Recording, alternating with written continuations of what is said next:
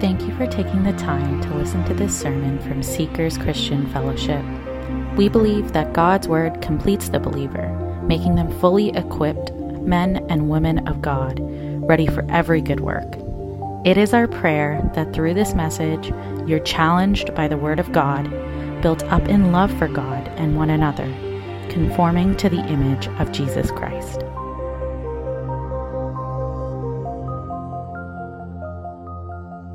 Good morning, church family. It's such a pleasure for my wife and I to be back with you again on this beautiful Sunday. We had a lovely drive down. We actually had a little bit of sunshine on the way until we hit about the airport area, and then we could watch the clouds roll in, and we had a little bit of fall rain.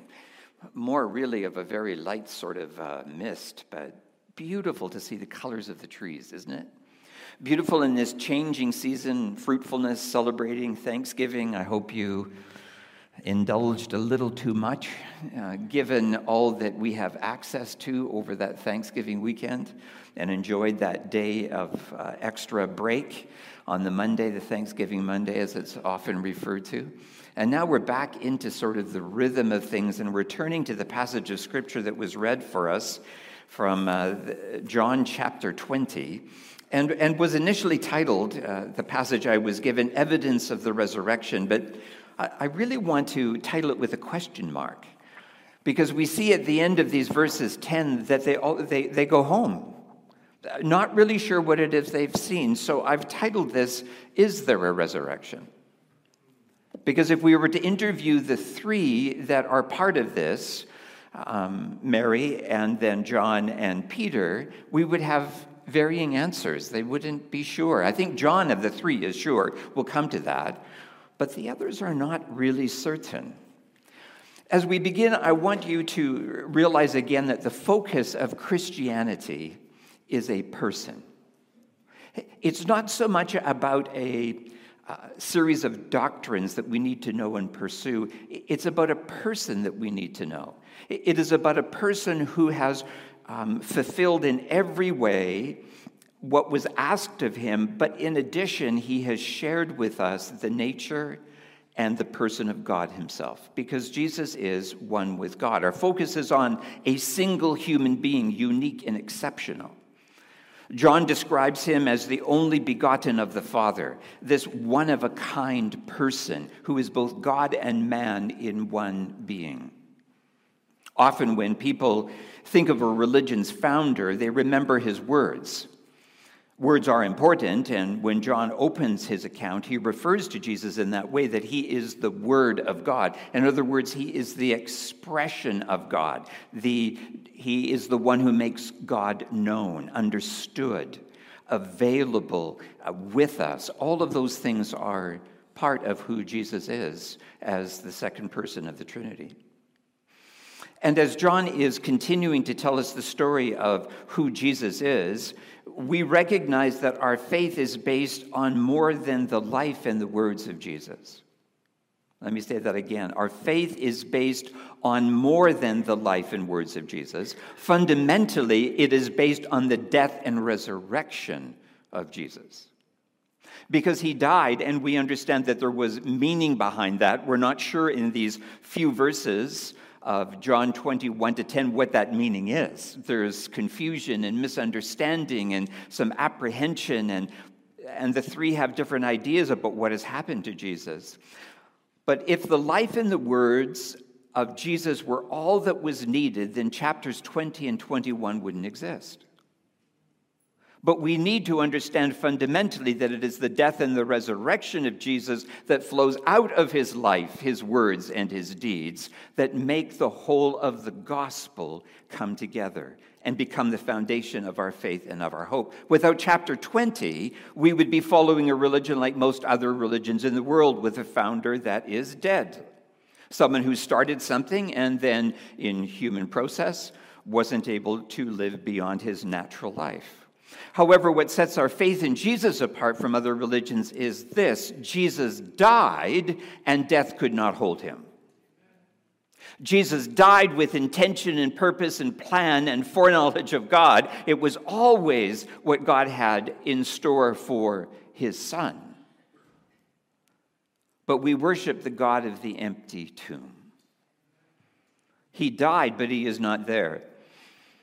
He died, and we would imagine that we would know a place, but to be honest with you, we're uncertain about the actual tomb Jesus was laid in after his death on the cross in chapter 19. Jesus suffered, and it was gruesome, it was excessive, and it was ignoble, full of shame, horror, embarrassment. And it is also true that Jesus prophesied his death to be this very horrific but necessary death. Jesus does not remain on the cross bleeding and giving up his life as a ransom for many. No, friends, it is not Jesus on the cross that we worship, and I'm saying that purposefully. It is not Jesus on the cross that we worship as if that's all that we should know and focus on. Rather, it is that we worship the God who died and the God who now will always be living, and so we live in him. We worship the God of the empty tomb. As we look at the evidence of the resurrection of Jesus, our immediate focus in these 10 verses will be on the 3 individuals, his followers, who come to the tomb first. He's been crucified. He's been laid in the tomb of Joseph of Arimathea. Many would refer to this as a borrowed tomb, in reference again to the poverty of Jesus, that he didn't possess this himself. He was laid in the tomb of one of his friends and followers. And according to the gospel, we see that when they arrive, what surprises us in the first place is that it is a woman who comes first. Now, why is that important? Because if she in this day was to give evidence, her evidence wouldn't be accepted. She's not a man. So her word has less value in the courts of that day. We just think that's horrific in a day of equality and rights. But in this day, a woman's testimony would not be regarded with the same strength as a man's. Grateful, aren't we, that these days have changed? But one of the things that sets this up and sets it apart is that a woman is the first witness to the tomb being empty. And she's not really sure what it means. The Sabbath is over. It's Sunday, the first day of the week, and it's likely that Mary arrives in her thinking, as we would read from the other Gospels if we did a comparison, is that she's going to meet some of her friends, other female friends. They're going to come, and you understand it was just a few hours before the Sabbath was to start that the leaders went to Pilate and said, we need his body off the cross. It would be terrible to have these dead people hanging there, so they wanted them removed, so they could have the worship of God on the Sabbath and keep the Passover and not have this grim reminder of Rome or of criminals or of death and all of this going on in Jerusalem. So that was granted. But the burial then happened quickly. Now, we do read that there were 75 pounds of spices that Jesus would have been wrapped on, so they didn't embalm him. That's another process altogether. But what they did, because he would be in a grave, is to reduce the stench of a decaying body. It would be wrapped in spices. And the detail is that there was the cloths that were there, and then there was a face cloth that was separate. That's why we know the Shroud of Turin couldn't possibly be Jesus' shroud. He didn't have a head covering that was one piece. He had a separate cloth. The text is clear. And that comes in for another point a little bit later that we're going to sort of focus on about these cloths that he was wrapped in. And it's likely that they were pieces of cloth that were wound and the spices placed inside of them because it would just reduce the inevitable smell that would come from a decaying corpse. But it was done hastily, and so the women would come to do a little bit more, to make that last thing for Jesus that they could do as a task. So this is the way the words read. It's already been read for us, but I'm just going to bring us back to that passage of Scripture and read it again in the same translation that Bruno read for us. Now, on the first day of the week, so we know that Friday has passed, Saturday has passed, and now it's the morning of Sunday. While it was still dark, or I missed a phrase, on the first day of the week, Mary Magdalene came to the tomb early while it was still dark and saw that the stone had been taken away from the tomb. So she ran and went to Simon Peter and the other disciple, the one whom Jesus loved, and said to them, "They've taken the Lord out of the tomb, and we do not know where we have laid him." They don't know.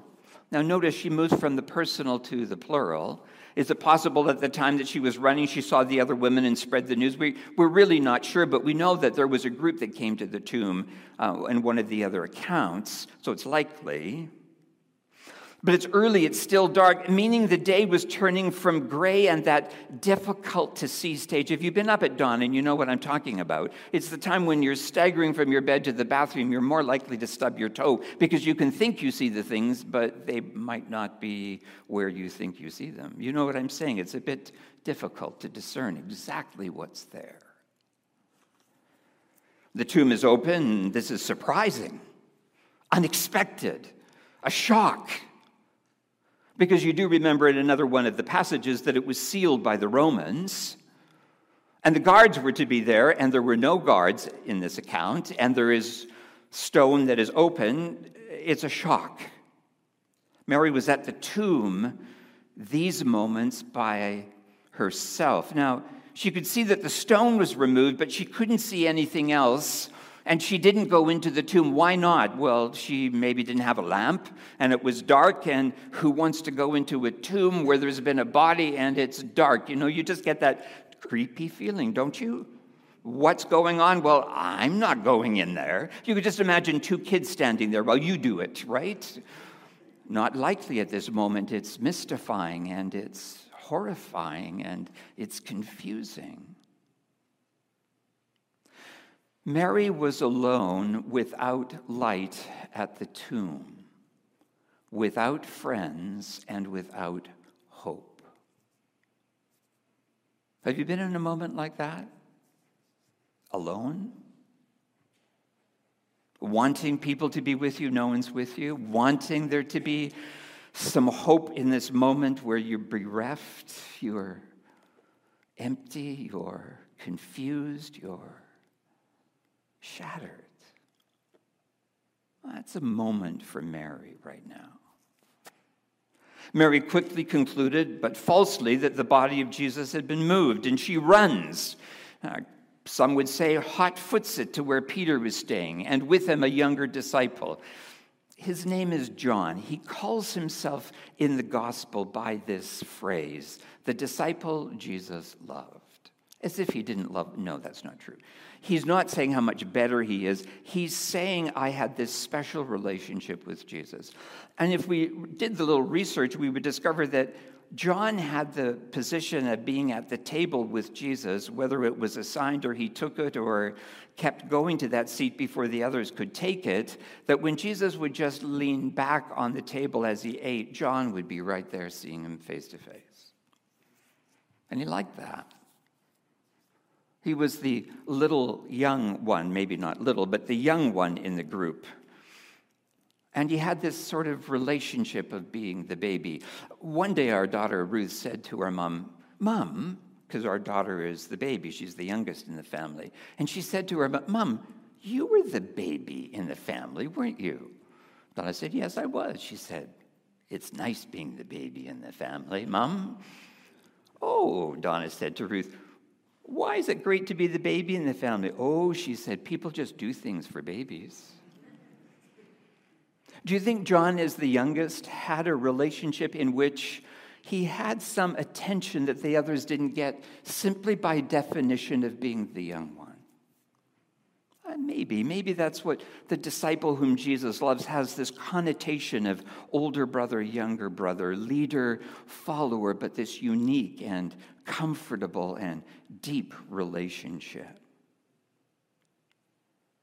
So it says they've taken the Lord out of the tomb, and we do not know where they have laid him. Having seen the brutality of the crucifixion of her Lord, seeing the tomb is empty, she concludes rationally, logically, that someone has taken the body. We shouldn't be too hard on Mary in this moment. It's reasonable to assume that Mary may not have been with all of the disciples to hear Jesus make the prophecies about how he had to die, suffer first, and then die, and then rise, because she was not a man, correct? And she wouldn't have followed and gone where the disciples and the men would have been. She certainly would have been in homes, and she was one of several women who provided for Jesus and for the disciples out of her own resources. But she may not have heard all the conversation. She certainly would have been aware of all the stories that would have been told about Lazarus, who had risen from the dead, or the widow of Nain, whose daughter had been raised, or Jairus, and on it goes. There were many stories of Jesus doing these incredible miracles. But friends, just pause. They had seen him die horrifically. It was in their mind. Can you imagine what this Passover was for these people? Every time their head hit the pillow, they saw the horror again. Traumatized, overwhelmed, defeated, shocked, confused. All of these things in their minds. This is not what they believed would happen. She would have heard about Lazarus. Likely, yes. And we must not forget she was miraculously freed herself of 7 demons. But resurrection? Is it possible? In this moment, was she anticipating it? I'm suggesting not. The men, Peter and John, hear the words, the tomb is empty. We don't know where they put him. And that could be a reference that, as I've said, other women had met her and the news is going. And they run together out of where they're staying to the tomb. And John has the advantage because we read both of them were running together. But the other disciple outran Peter and reached the tomb first. And stooping to look in, he saw the linen cloths lying there, but he didn't go in. Now, why do you suppose John didn't go in? I can see him at the edge, can't you, peering in? Is it still maybe a little bit dark? Possibly.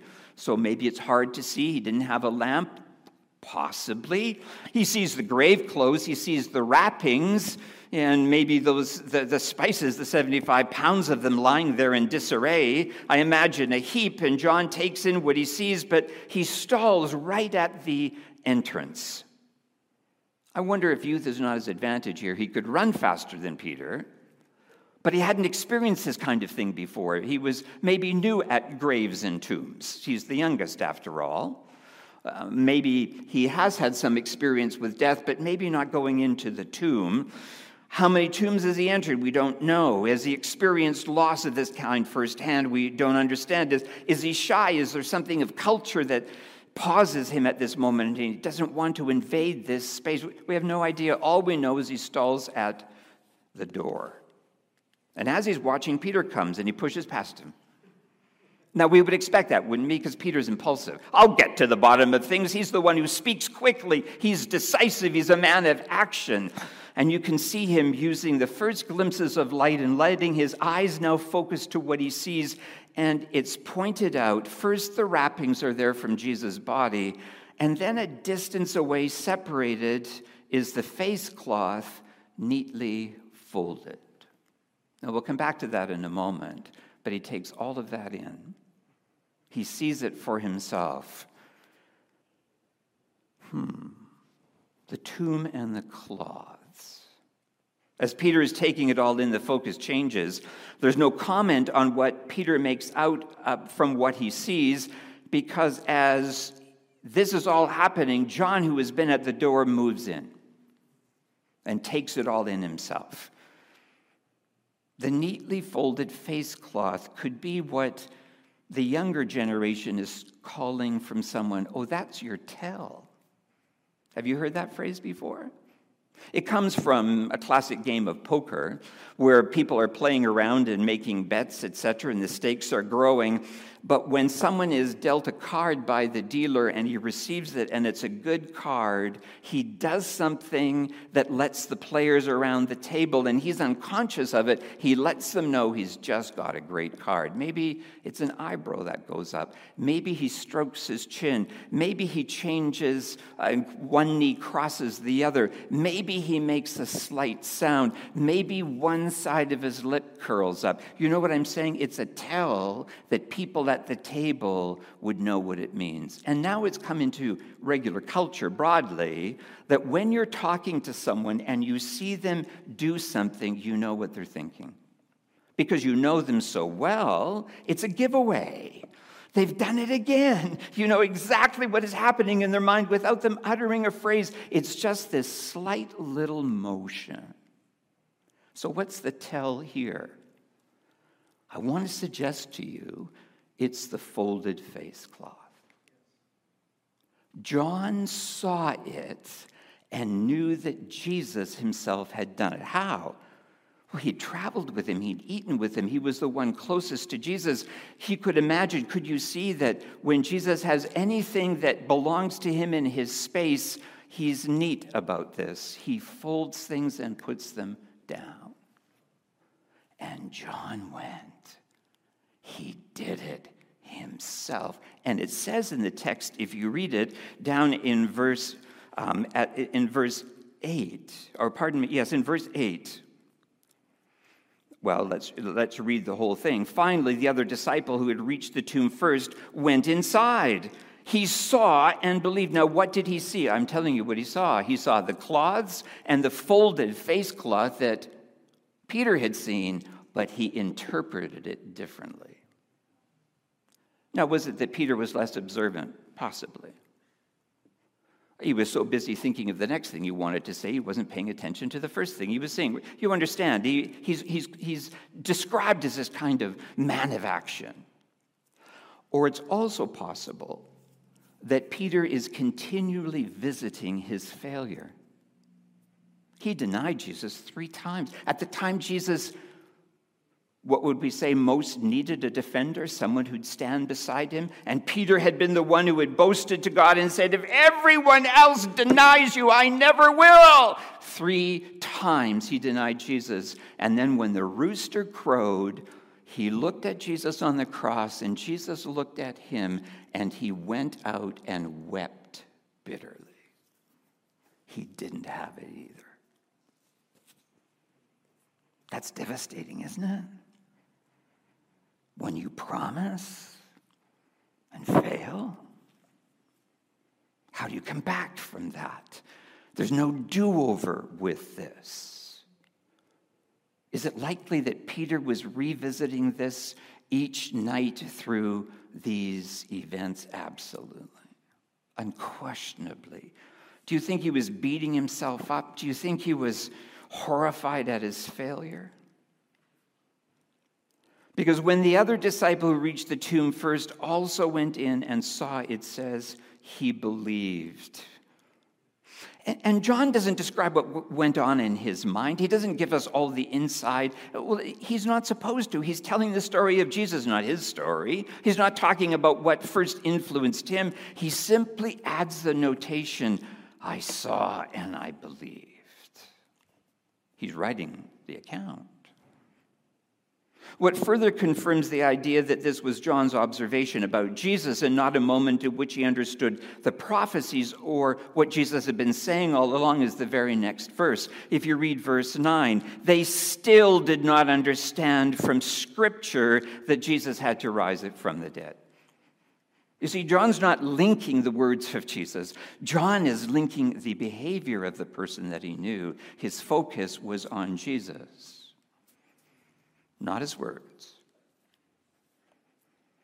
I think it underscores that John saw and believed, and it wasn't out of Jesus fulfilling the prophecies or his actions or his promises. And then we read something I didn't expect. I must say, as I was studying this, verse 10 was one of those, what? That's what I wanted to say out louder. Are you kidding? Then the disciples went back to their homes.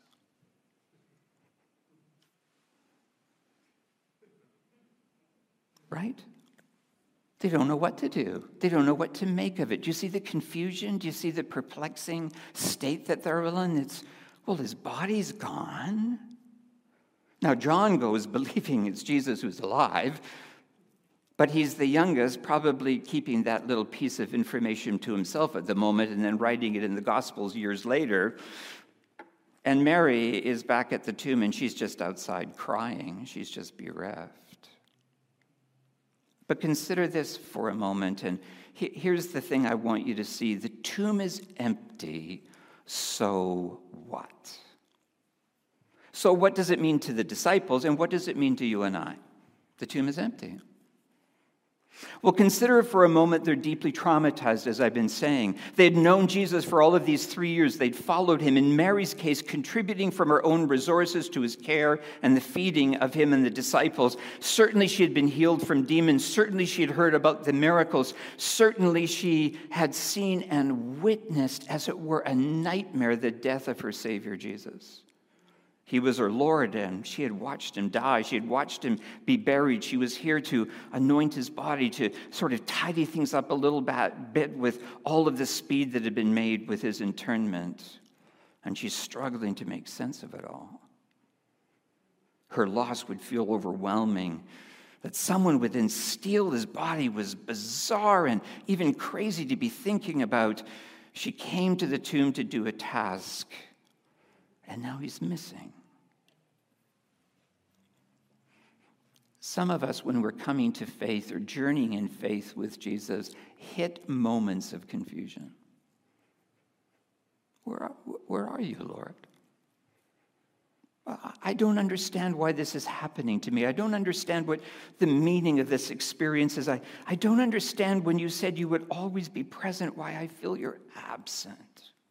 You understand where I'm going with this, from Mary now to you and I.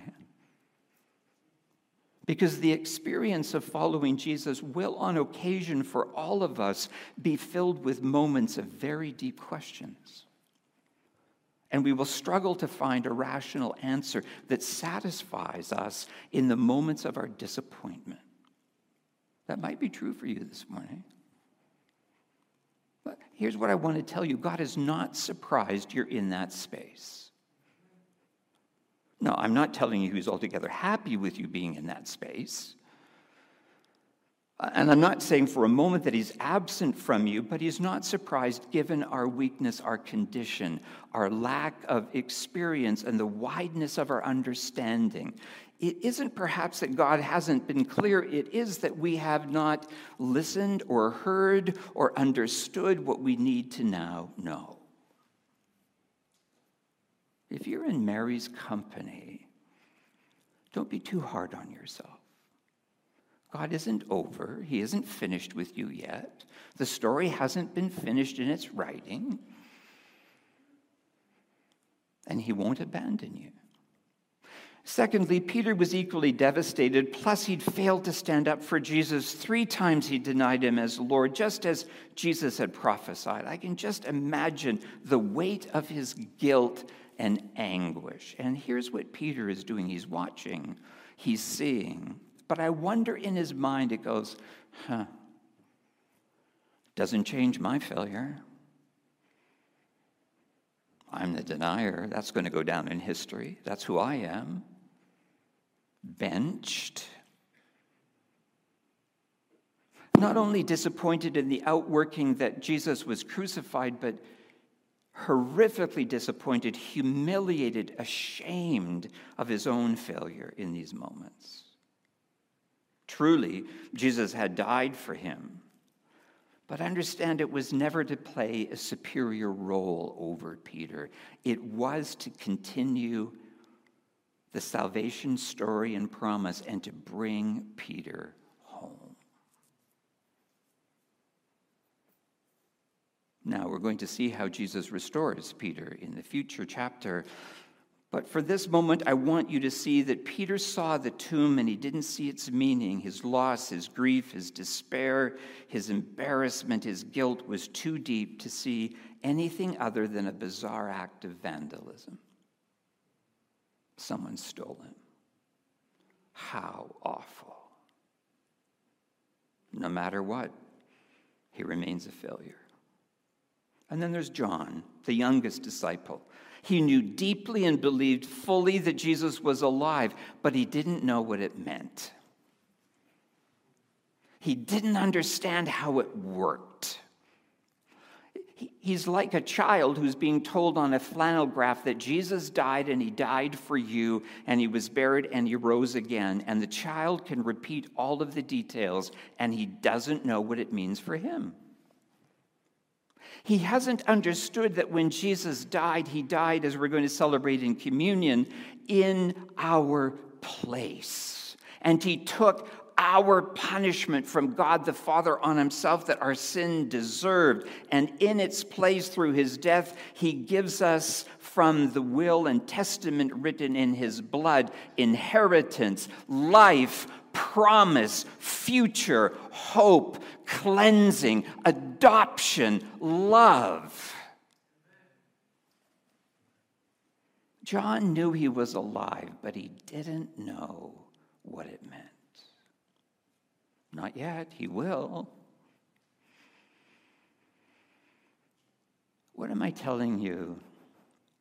That these three individuals who were first to the tomb, we can relate to them in their lack of knowledge, their confusion, their disappointment, their frustration, their fear, their early thoughts about the resurrection, because they don't know what it is. Does God still love them? He's not done with them. Does God love you when you're confused and disappointed and frustrated and perplexed and don't get what other people seem to understand? One of his great characteristics, our God and Father, is that he's patient. Very patient. He's more patient with us than we are with each other, truth told. We imagine him saying, "Oh, for heaven's sakes, I told you this yesterday." You know, we hear him sometimes as an angry parent. Maybe we had an angry parent. And God takes on that voice. But we will read that the Master, Savior, our Lord Jesus, will treat each of these disciples with remarkable kindness and grace that flows from his death and resurrection. Do they deserve it? Well, none of us deserve it. All of us need it. They're no exception, and they're going to receive it. The youngest disciple knows deeply, believes fully. And friends, the heart of the gospel right in front of us, like these three individuals, can match our own life. Our own emotions, our failures, our deafness to truth, our lack of capacity to be faithful and stand in the way. We stand in the way of our own understanding at times. And yet God is not done with us. Which of these three disciples this morning do you most deeply identify with? Is it Mary? Or Peter? Or John? Are you like Peter, more in touch with your weakness and your failure? Are you like Mary, missing the deep and necessary understanding that Jesus must serve you? Like John, you see that it means something, but you don't know the depths of its meaning? Watching Jesus, knowing that something is underway, but not sure what? Today, why don't you take your weakness, your failure, your lack of understanding, your confusion, your perplexity, and just tell God that. You who are bigger than I am. You who are gentle and kind and good. You who did not spare your Son, but freely gave him up for us all. Please help me. God loves that. He's tender and kind and good, and not willing that any would perish, but all would come to redemption. trust him again. Take this step. Be willing to simply suspend what you don't know in the hope that he will make it clear. Father, thank you for your grace. Thank you for the story of these three people who we will one day meet. We don't ridicule them, and we're not talking about them to embarrass them. We're talking about them because we can slip into their experience and see it from their eyes and understand that you, the God of grace, will journey with us in all of life. And we're grateful. In Jesus' name, amen.